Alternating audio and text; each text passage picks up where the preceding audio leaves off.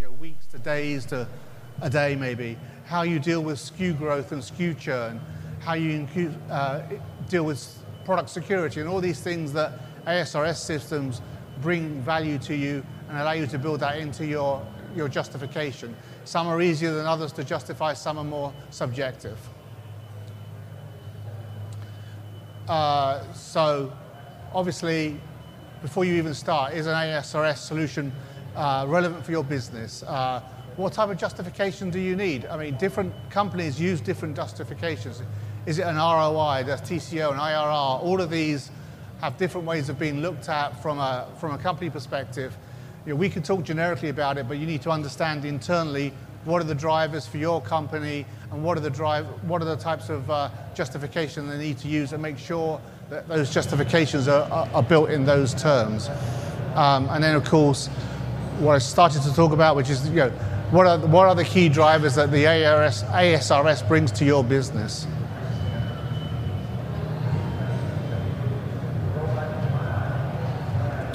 Mohan. Thank you, Andy.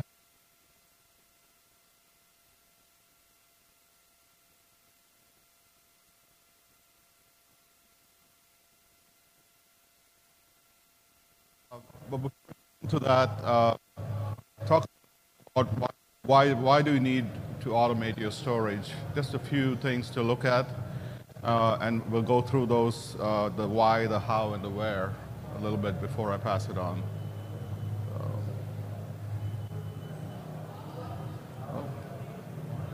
So why do we need to automate the storage and retrieval process, right? So there are obvious reasons: the direct and indirect labor savings, which we talk about, the optimized worker ergonomics, safety, and it changes the organizational performance culture. You can maximize your order fulfillment rate, and convert your operations to a more software-driven operation, which is what a lot of companies are looking to do. Another reason why we look at ASRS systems is to optimize your building footprint, maybe shrink the footprint, reduce cubic space, energy savings, especially if you're a climate-controlled warehouse operator. Control of the downtime. It also forces a lot of operational discipline, which is an important factor. Also eliminates a lot of the physical inventory counting, which is involved in a lot of these systems. Improved order accuracy is another thing we talk about. Improved product integrity.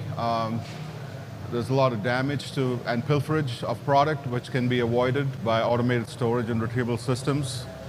Control of quarantined product, because it's a software-driven operation. And FIFO inventory rotation if needed. So when you're ready to talk about ASRS justification, there's a whole host of technologies out there, as you can see in that slide. And the question often asked is, how much automation do I need? And oftentimes, there's a curve which looks something like this. It's a very simplified curve. You can go with a high level of automation, what we call over-automated, which may not be optimal for you. Or you can be under-automated. And really what you're trying to get to is the optimal automation needed for your site. And one of the best ways I've seen to do that is to, you saw some of the people on the ASRS group, and those people can actually help you determine that optimal point. Another criteria which we talk about is, where do we put this ASRS system? Do I go with a brownfield, which is an existing site, I carve out a space in my existing building and do this, or do I build a new building, right? So when we talk about brownfield, there's obvious advantages that the CapEx is lower, the spending is lower because you already have the building. You're using the same footprint, geographic footprint, so your transportation costs are known. You know the labor market in the area. And also the realization timeline is much faster because you don't have a building that you have to build. So what are the challenges with brownfield sites? Well, you have to deal with existing buildings and columns, as you see there in those pictures, and so you have to work around them. You may not have a nice regular floor space available. It may be irregular shaped. You could have sloped or stepped ceilings, and you may have floor conditions that are not optimal. And the other thing which is a big concern also is you're disrupting existing operations, right? So these are challenges, but there are a lot of providers who have products that can work around these challenges. So, and the key thing is to consult with some of these companies who you saw earlier on. And what are now going over to greenfield, the advantages are that you could pick an optimal geographic location where you can be either nearer to the customer or the supplier base. You don't have as much limitations for footprint. You're not limited. The selection can be based on capacity and or throughput. Sometimes in a brownfield you don't have those options. And you have flexible layout options. And also you can plan the expansions ahead of time. Well, what are the challenges of greenfield? Well, higher capex. It's a higher spending because you have to go through longer realization timelines, because you have land acquisition, permitting, new construction, and you deal with the weather. If you're building, say, a clad rack building like that, then you have to also factor in the weather. You can't start at a time like a winter time or a rainy season. And you also now deal with a new location where you have a new labor market and the transportation costs are not fully understood. So those are some of the challenges with greenfield sites. I'm going to invite Dan to now talk a little bit more about some of the lesser known factors that impact ASRS selection. Dan? Thank you, Mohan. You guys can hear me well? All right, great. Okay, my part of the presentation, I'm actually going to talk about a framework on how to actually put together an economic justification analysis. We're going to talk about that after I talk about these slides, just to give you a preview. I think it's important to leave this meeting, hopefully today, learning a little bit about not just kind of the highlights of ASRS, but actually how do you put together a model and how do you actually do that? So we'll get into that in a minute. First, as Mohan suggested, it's not only about labor savings, right? When you justify an ASRS, the first thing you think about is how many people do I get to save, so to speak. ASRSs, in my experience, generally are not justified by labor savings alone. There's generally always a huge component that's not labor savings. For example, you're enabling something that you couldn't enable before. You might stay at a certain site longer, or you can build on that site because you can go up now. So there's a lot of other factors. Some of them, for example, are listed up here. Insurance, that's part of the labor cost equation, kind of in a sense, because you have lesser insurance claims, et cetera, et cetera. The onboarding of workers is really difficult now. We're at an unprecedented time right now where it is really difficult to find the labor to be able to work second, third shifts. We do a lot of cold storage facilities. It is difficult. People are actually not, they could be taking on business right now and they're not. And so that's critical. Healthier work-life balance. I mean, we have more millennials working in our company, and I'm telling you, they're interested in an 8-to-5 job. They're looking at a work-life balance unlike any generation before. So this is becoming more and more of an issue. Product security is an interesting thing. Obviously, with an ASRS, it's completely locked down. You know, the theft is really kind of goes away. So it's important and useful to try to quantify some of that. You can talk to companies that have previously invested in ASRS and try to find some metrics on this, or you can look at your own sort of theft type of numbers and try to determine, okay, let's play some sensitivities. If you reduce it by 10%, what does it mean? Let's be conservative and maybe we can use some of those numbers in our analysis, which we'll get into in a minute. As far as the footprint and future needs, Again, I said before, ASRs can enable growth. It can enable a site, right? People 20 years ago thought you build a warehouse, it's 30 feet tall, it's going to take up, I don't know, 30 acres of land. Now we only take up 10 acres of land. Maybe those acreages are now available at the site, or the investment to purchase that land now goes way down because there's many more parcels available. We had situations like that recently in the Chicago area where land is very expensive, and a property came up and the ASRS enabled that. So that's sometimes very useful. Energy usage, if you're in a cold storage or do anything like that, you know that every time you open up a door and let all the cold air out, it's a problem. Having small doors and only doing that at the pallet level and not allowing huge fork trucks to go in and out helps, helps in energy savings. There's sales advantages. You can actually market yourself as a much more progressive company when you start automating the warehouse especially. Most companies already automated their manufacturing. The warehouse is really the next step. Of course, inventory visibility is clear. Everything is completely computer controlled. The accuracy is phenomenal with an ASRS.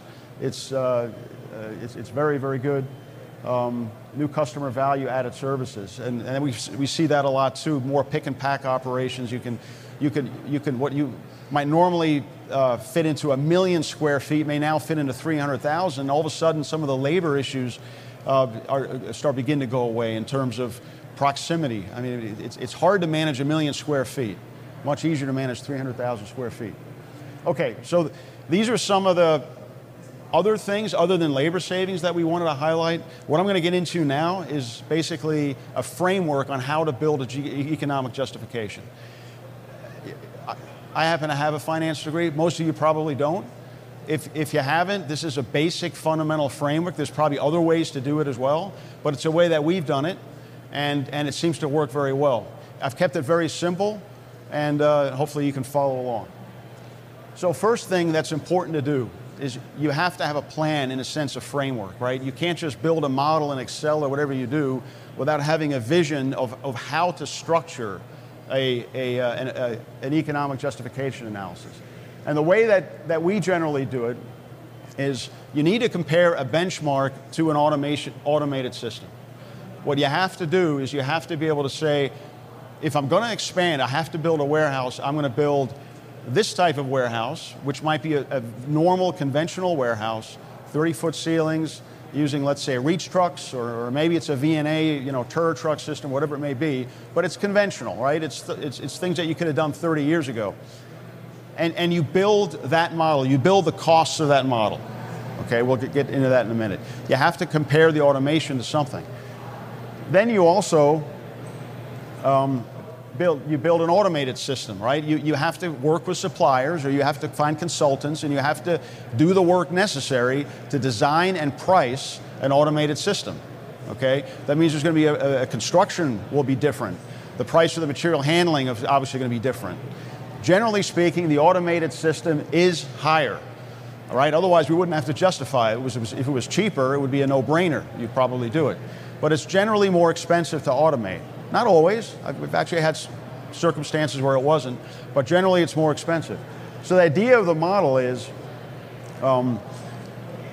if we're going to spend more money on the automation, what are we getting back for that extra spend, right? And that's what we have to try to figure out. When we build these, there are two categories of costs that we have to have. We have to have investment costs. We will have investment costs. Those happen in the first year or two during construction, right? And then we have, we have investment costs that are land-based, building-based, so more infrastructure investment costs. And then we have equipment costs. And the reason why it's important to separate those two is because they get handled differently from a depreciation standpoint, okay? There's some tax benefits because you defer taxes when you could depreciate things faster. By the way, it's not tax savings. Anybody that tells you you're going to save taxes, it's not a tax credit, it's a tax deferment. And there's a time value to that. There's some time value of money to paying taxes later, but you're not saving taxes. A lot of people think that you are when you do that. Just want to clarify that. Okay, so we build the investment costs, we build the equipment costs for both systems. a benchmark conventional system and an automated system. We have to have both of them. We'll get into that here in a minute. I've outlined 5 steps on how to do this, basically, okay? We just talked about the first one, right? We define a benchmark, and we define what it's going to potentially replace. Benchmark might be 300,000 square foot, 30-foot tall racks, double deep, reach truck. That could be the benchmark. The automated might be an 80-foot tall ASRS with order picking, automated case picking, who knows, right? It's going to be something different, probably something more expensive. We're going to need to talk to our CFOs, and we're going to need to find out what's the cost of capital. CFOs, they'll tell you what that is. There's something called weighted average cost of capital. It's probably anywhere between 5 and 12%, depending on your CFO and what their feelings are. It's basically the cost of what it takes for you to raise money in your business. That's important. I'll get into that in a minute. Why? You need to know what your income tax rate is. There are some tax calculations that are done, so you need to know what your corporate tax rate, all in. And you need to understand how to grow your model, right? Because over time, things get more expensive. Labor's going to grow, and you'll see in a minute, in my example, it's 2.5% a year. But you're also going to see potentially, hopefully, growth in sales. So as you sell more, you need more labor also to be able to operate the conventional facility. We'll get into that in a minute. We also then have to define, the next step is define the operating costs for both systems. I need to know how many fork trucks and how many people is it going to take to operate and to run the conventional system, because I'm going to compare it to the automated one. There's going to be a difference, and that difference is going to be very important. And when I talked about this, the issues in the first 2 slides, ideally those get brought in. So if you have product damage savings, which you will with an ASRS, how much are they? You probably don't know. Well, maybe it's conservative to say $50,000 a year. I've seen a lot of people put a placeholder in. If your team agrees on that based on some metrics that they have about damage, then use it and put it into the analysis. Okay, the next thing, step 4, project investments and operating costs are forecasted out, right? We just talked about growth. If you know the labor costs are $1 million a year, you know that the next year it's probably going to be $1.05 million or $1.01 million. I mean, depending on how it grows, maybe not that much. I think in the model I used about 2.5% for inflation. So you have to grow those numbers out in a model. We'll get into that in a second. And the last but not least is when you have those differential cash flows projected out in the long term, okay, you have to bring them back to the present value, right? Because we know that $1 10 years from now is not worth the same as today. That's called discounting cash flows. Very simple to do in Excel. We'll get into that in a minute. Okay, so those are the 5 steps, and now, well, okay. So, remember when we started, we said there were going to be investment costs for both the benchmark and the automated system, right? So we have 2 columns here. This is a very simple example, okay? We basically said we're going to buy land for $1 million for the benchmark, but the automated is only going to cost us $800,000. So there's a $200,000 difference here. I didn't write that here, I summarized it here. We're going to build a building. The conventional building is twice the square footage potentially. The automated is less, but it's not half the cost, right? Because it's higher. So it's going to come in at around $4 million in this example. Now we look at equipment costs. We're going to buy racks, right? We're going to buy racks for $1 million. But this one is a rack-supported building, and the cost of the rack is a lot more. So it's properly shown here, right? We're going to buy machines that we don't need in the conventional. We're going to buy potentially, in this case, in this example, the storage retrieval machines for $1.5 million. We're going to need a conveying system here, right? That's the automation you're buying. We're going to buy 4 trucks here for $500,000. We don't need them here because we're only loading trucks, let's say, with the 4 trucks. We have computer hardware, software costs for both systems as well. So when you add it all up, in this particular example, we found an investment cost differential of $4.2 million. It's the difference between 7.7 and 11.9. So if you ask yourself, if you build this model this way, you're going to say, how do I justify that? Because I'd love to do this, The question is, how do I go to the CFO suite or the C-suite and sell this idea of automating, right? I got to be able to justify this number right here based on this model. Is that? Okay. Remember, step 2 before, when I summarized it, we talked about define the weighted average cost of capital, okay? I used 8%. That's the rate that you discount cash flows on, for the example. I'm not going to get into the reason why that is. You can just kind of study that up. But you need a cost of capital to do any kind of discounted cash flow analysis. Income tax rate for your company, it's going to be federal plus state tax, or I just put 33% in this example. Inflation, that's basically what we're going to grow the labor at. Okay, so if you have labor at X, you're going to grow at 2.5%, compounded every year there, for the duration of the analysis. And then the other thing is, what are you growing at, right? Your business is likely growing, otherwise you wouldn't be investing. 3% is, it's a typical growth rate, but you'll be amazed that when that case volume grows by 3% compounded every year, it has a profound impact on the modeling. It's very important to include that. Okay, so now, these are the operating costs, right? So before the slide, what we had was investment costs. That's what you got to lay out and shell out in the beginning, right? Now we get into the operating costs, which are the things that get to pay for that. The operating costs are built in a similar way. You have the benchmark and you have the automated, right? So we know labor is a big one. It's going to cost $1.5 million to operate the benchmark facility. It's going to cost $500,000 to operate the automated system in this example. The same thing with all these other categories. Energy, there's a difference, right? I know estimating those is not always so easy. That's where we got to do our homework. If it was easy, everybody would do it. So there's a little bit of work involved in trying to get some of these numbers. There's that product damage again estimate, okay? When you add it all up, you get to a number which you could say that is what I can save annually for this model, okay? That's my annual savings. Okay, so once you have that, what you need to do now is you need to take those annual savings. This is what you have to justify.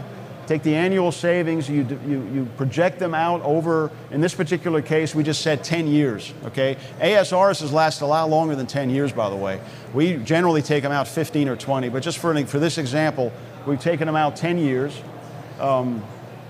That's why it says et cetera here. And I just wanted to show the impact that inflation and sales growth has on these numbers. For example, if you go out to year 6, your savings would be $1.5 million grown over those years. If you include sales growth, which you should, it's going to be 1.764, which is pretty profound when you look at that compounding effect.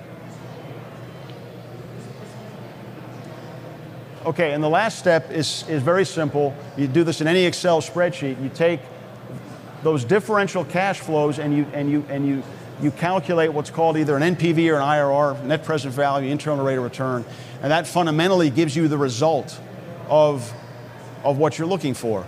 So, Capital Budgeting 101 says that if the NPV is greater than 0, it's basically a project that should be accepted. Why? Because it exceeded the cost of capital of 8%. You're basically getting more than 8%, which is your benchmark, right? That's a project, that's a go project. If some thresholds are higher, your CFO might come back and say 12%, that's a little harder to achieve, okay? But in this case, these 3 things can be calculated. Payback, by the way, does not include the discounted cash flows, the time value of money. So we rarely use that. It's not really a very accurate way to determine whether the investment is really a good one. But IRR, internal rate of return, and net present value do that. Okay.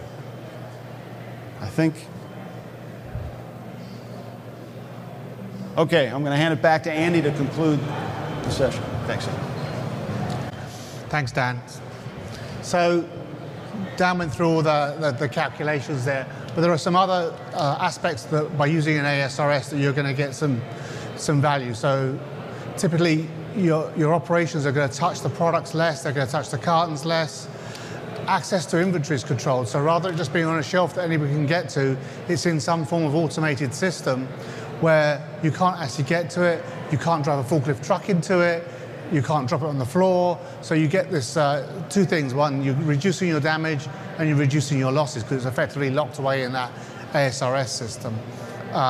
You've got better control over your inventory, you're managing your SKUs, you're reducing the siloed effect of your SKUs, so you've got some centralized management, and typically within an ASRS, I can access any SKU at any time without having to go find where I may have put it, even if it's one of those long-tailed SKUs that you may be at the back of the rack or whatever it may be, but in an ASRS, the system knows where it is, even if it takes a bit longer to go and get it because it's at the back of the building, but it's still available. So those are sort of more intangible things, but nevertheless important. The other thing is cycle counting, especially when it comes to things like auditing. You typically have to, every year you can do some sort of auditing depending on what your auditors want out of you. So in the old manual way of doing things, you're going to have to go visit every SKU, manually scan it and work out what's there. And if you're in a break pack environment, you might even have to pull out every item in a box and scan it, and just to say, okay, I've got 10 in this one, 5 in this one. That takes time and effort, which is not really productive time in terms of it's not allowing you to fulfill orders or whatever else. So with automation, and again with ASRS, some auditors, I'm not saying your auditors allow this, but typically auditors allow that if you have SKUs in an ASRS system, if that box has been touched within the last 12 months, and that's good. If it hasn't been touched within 12 months, you're going to have to pull it out on audit it, check for quantity, or check it's there, depending if it's a full case or a split case, and put it back. So that way you get it. And with the sort of the invention of all these goods-to-person stations, it's very easy to bring those cases to a goods-to-person station, check it, and send it back in. So the amount of touching that's actually being done is minimalized and becomes very efficient. So you're not overburdening the system with cycle counting. So these are a couple of things which are more intangible benefits, but they certainly add to the benefits overall that Dan and Mohan have been talking about, because you've got less labor to do these tasks. So hopefully we've gone through this, so understanding about your ROI, understanding about equipment costs and operational savings, something about the lesser factors. Of course, you could talk with us to learn more about that. How to compare it, how to present it in terms of IRR, net present value, whatever you need to do, and then work with whoever your vendor you choose is. Hopefully it's one of us, but whoever you choose, work with them closely, because they can help you with this, because they do it multiple times for multiple customers, so they've got a lot of experience that they can bring benefit to you as well. So with that, I'm going to open up the floor for questions, and I shouldn't walk around. So that's the three of us, this is our details, but any questions, please feel free. And I'm going to walk over here.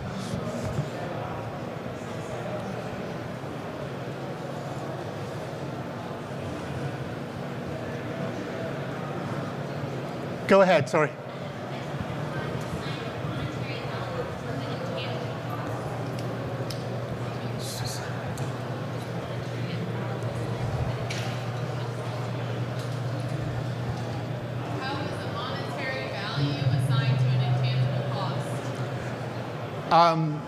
Can be difficult. It depends on your organization. I mean, so some of those things, if you've got, for instance, on the losses, typically you've got some idea of what your losses are and that rate. So you could say, well, by implementing an ASRS, I'm going to reduce that by 80%. There's no hard and fast rule, but there's some sort of, you typically, if you know what your losses are, you can assign some percentage to that and use that as a part of your calculation. There's a mic there. Brian.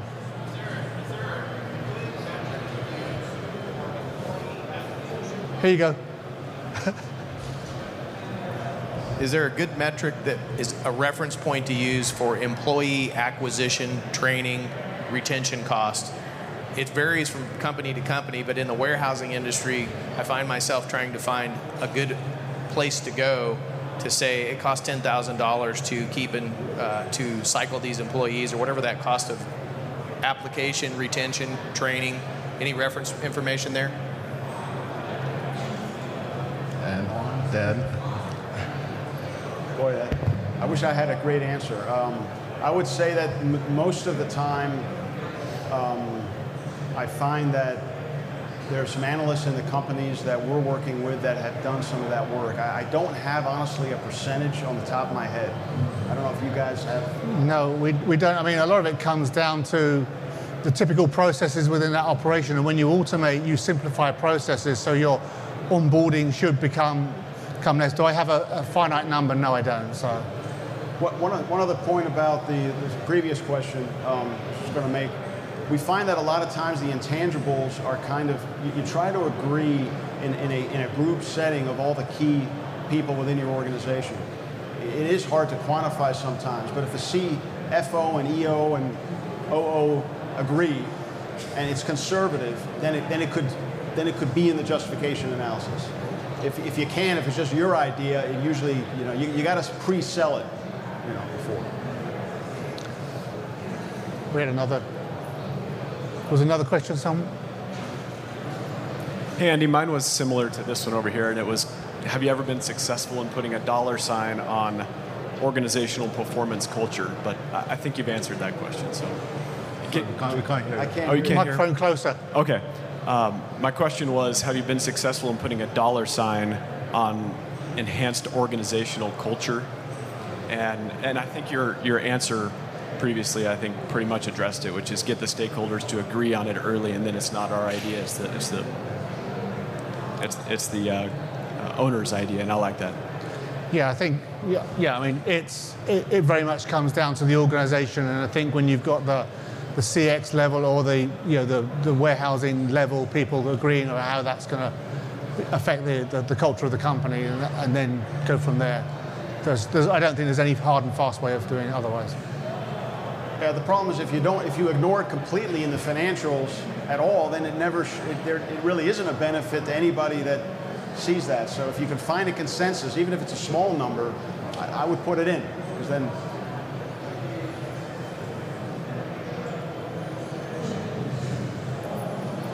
Anybody else? Going 3, 2, 1. Okay, well, thank you very much, everybody, for coming. We'll be here for a few minutes afterwards if you want to come and talk one-on-one. Again, appreciate you coming to see us, listen to what we had to say, enjoy the rest of the show, and thanks for coming to Modex. Thank you.